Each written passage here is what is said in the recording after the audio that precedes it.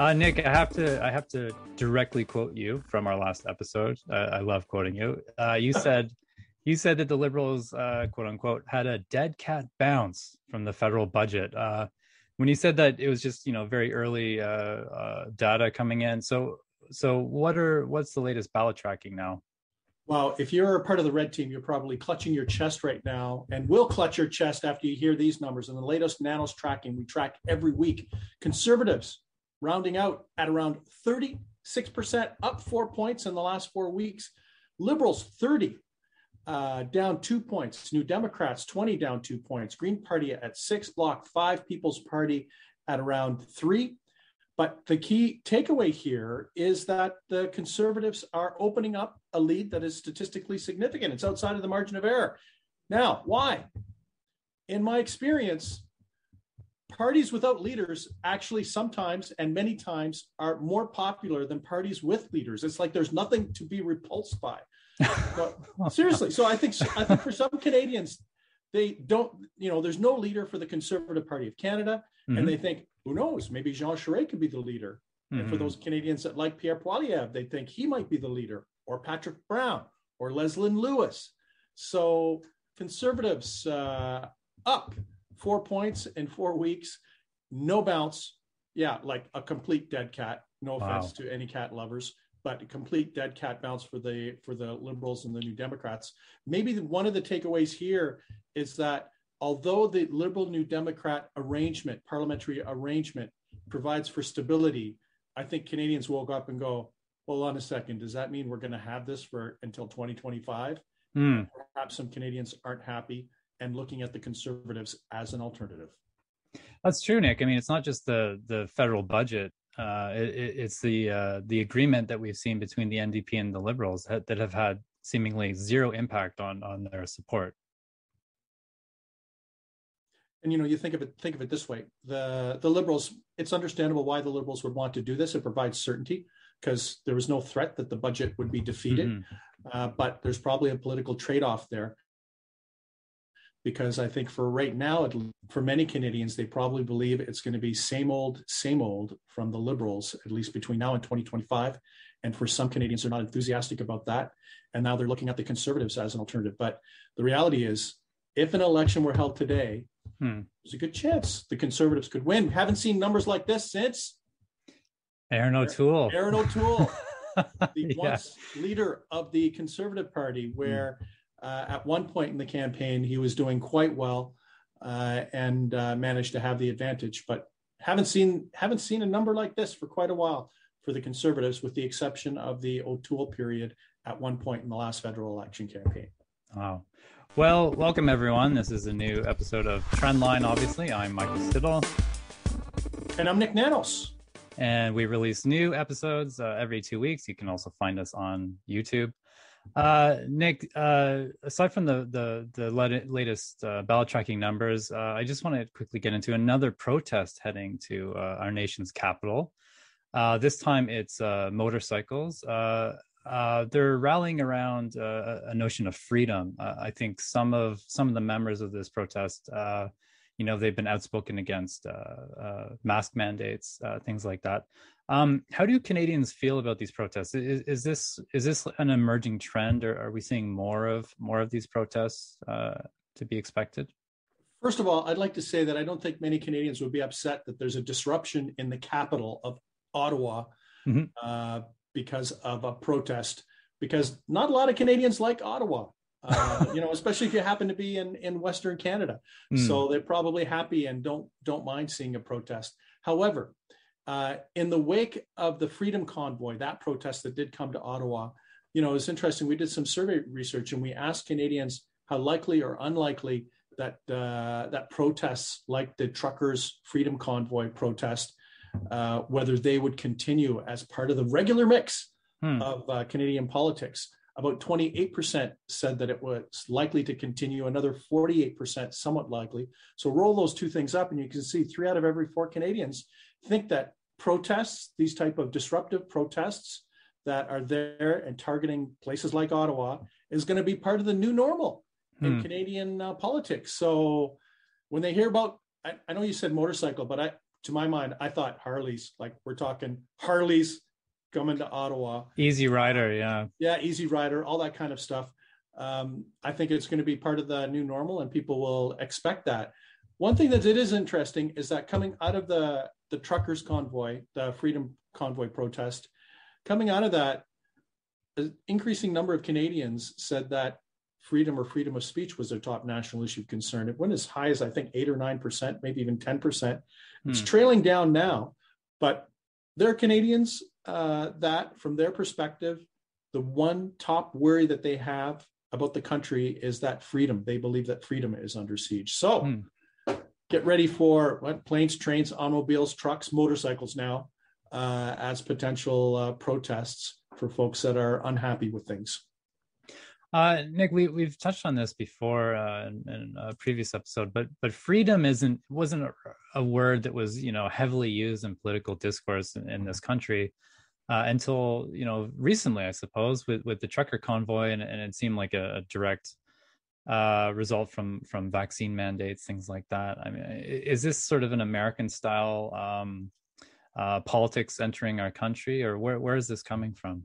Well, I think it's an American issue because it is an issue in the United States. Freedom is part of the political lexicon in the United States. Like, let's face it, the United States is the land of the free, while Canada is the place of peace, order, and good government. Does that sound boring or what? But and freedom now is part of the Canadian lexicon, not just because of the trucking convoy, but because one of the major contenders, one of the serious contenders for the Conservative Party of Canada leadership, Pierre Poilievre, has built his whole campaign about this idea of freedom. And, maybe that's the one political risk. And I'll tell you one thing, Michael, in our polling, over 30 years, there are a lot of things that Canadians like about the United States, but whenever politicians kind of embrace the US or sound American style a little too much, sometimes it gets under the skin of certain Canadians. So it can be both an opportunity, but it also can be a potential risk. But it's definitely going to be divisive from a political perspective in Canada. Nick, I want to do a provincial check-in, and this time we're going to go over to New Brunswick. So hello to our New Brunswick listeners. And you have some exclusive numbers for us for Trendline. Absolutely. Nanos recently did a provincial poll in the province of New Brunswick, focusing on provincial issues. And in the latest Nanos tracking in New Brunswick, we have the Liberal Party of New Brunswick at 39%. They're up a full 5 percentage points from the provincial election, but close on their heels and statistically tied from a margin of error perspective is the sitting government, the Progressive Conservatives, who are at 37. They're down from the last election a bit. Green Party is still doing well, especially compared to the National Green Party. The Green Party in New Brunswick's at 14%. No really major change.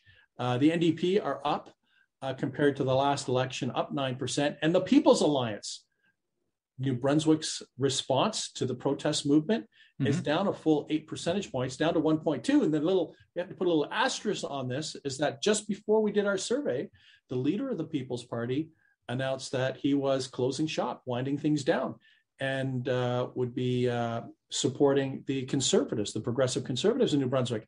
However, the other thing, at least that I've been hearing in New Brunswick, is that although they've closed up shop, there are rank and file members that say, hold on a second. We believe in the movement that was started. They want it to continue. So we just might see another new People's Alliance in the province of New Brunswick that would be problematic or difficult for the Progressive Conservatives because it might swing that conservative-minded vote in New Brunswick. And there's Liberal leadership provincially going on. It's going to be interesting to see what happens in that. That's really starting to heat up, and they'll be picking a new leader and determining a new direction for the Liberal Party in New Brunswick. So statistical tie, factoring the margin of error between the provincial Liberals and the provincial Progressive Conservatives in New Brunswick. I'm curious, Nick. I'm assuming a lot of people were voting for the alliance almost as a protest vote. They were fed up with the two major parties. Have we seen those votes head elsewhere? Has the NDP, do you think, picked up any of those votes? Well, obviously the NDP probably picked up votes at some votes at the expense of the Green Party. Hmm.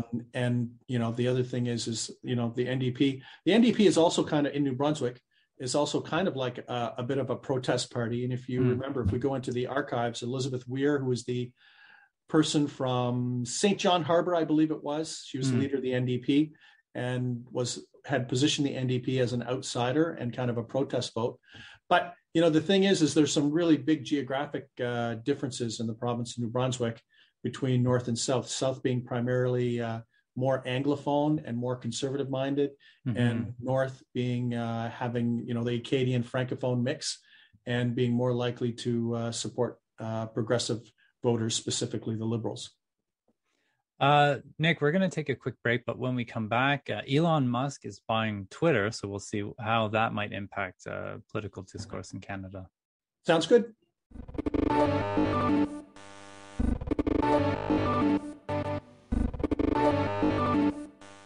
Nick, Elon Musk, famously outspoken on Twitter, has also been a huge critic of what he sees are limitations on free speech on that platform. And now he's spending billions and billions and billions of dollars to buy Twitter. So what will this mean if he kind of encourages, I guess I'll say it, unpoliced free speech? I'm not really sure how to call it.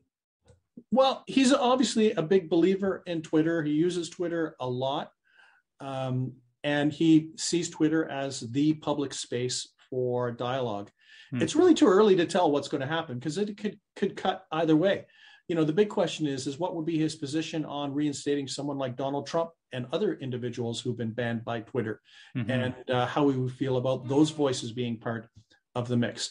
On the other side of the equation, there are a couple things that I tuned into that I thought were actually quite significant. He talked about weeding out and trying to eradicate bots.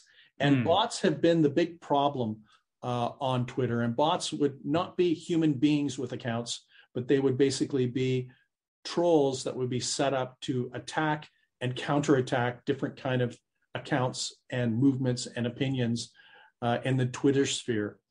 And I would hazard to say that if Elon Musk, through technology, can figure out a way to weed out or control bots, that would really be a big game changer because we'd be back to human interaction and not bot trolls against human interactions. So, but this is really big news, not just for the United States, not just for democracy in the United States, but for democracies around the world, because Twitter has been a major player and has influenced a number of elections and has been the platform where a lot of these battles are taking place. I mean, it's been a way for presidential candidates to speak directly to their supporters, presidents as well, and sort of bypass, media. Donald Trump is a famous example of that, and also he was famously banned from Twitter. Do you think? Do you think the public sort of wants to see more of this use of Twitter as kind of a megaphone for politicians? Is this something that Canadians appreciate? Well, it's interesting. Back in 2016, we did a survey when Trump, we had the Trump-Clinton showdown, and we asked Canadians who did a good job or who did better at getting attention or attacking their opponents in the U.S. presidential race, and Trump basically did a better job or perceived of as doing a better job than Clinton. You can see on getting attention, 44% thought Trump did the best job compared to Clinton at 5%, and 42% thought Trump did a good job at getting attention compared to Clinton at 6%. So I think we could say that Twitter made Trump, period, full stop, because it was a platform. He was able to mobilize, engage voters. I think it's a little early in the process. I think Canadians accept, whether they like Twitter or not, they accept that Twitter is part of our democracy currently. And I think that depending on what direction Elon Musk takes things, if he ends up cleaning up Twitter so that it is a real platform for interchange, that would be quite positively reviewed by many Canadians. However, if it becomes a Wild West where anything goes and the quality of the platform or the dialogue on the platform diminishes, there could be a bit of a repulsion to the platform, and it could be sliding even more, because we do know from our research is that, although many Canadians are on Twitter, it's not necessarily a credible source, because people take a lot of things that are on Twitter with a big grain of salt. So big hill for Elon Musk to climb. Not saying he can't do it. The guy's been discounted a number of times. They made fun of him for Tesla. They made fun of him for SpaceX. Mm-hmm. So I don't think he should be dismissed in terms of his impact on Twitter. Oh, well, let's leave it there. Great episode. Thanks very much, Nick. Take it easy.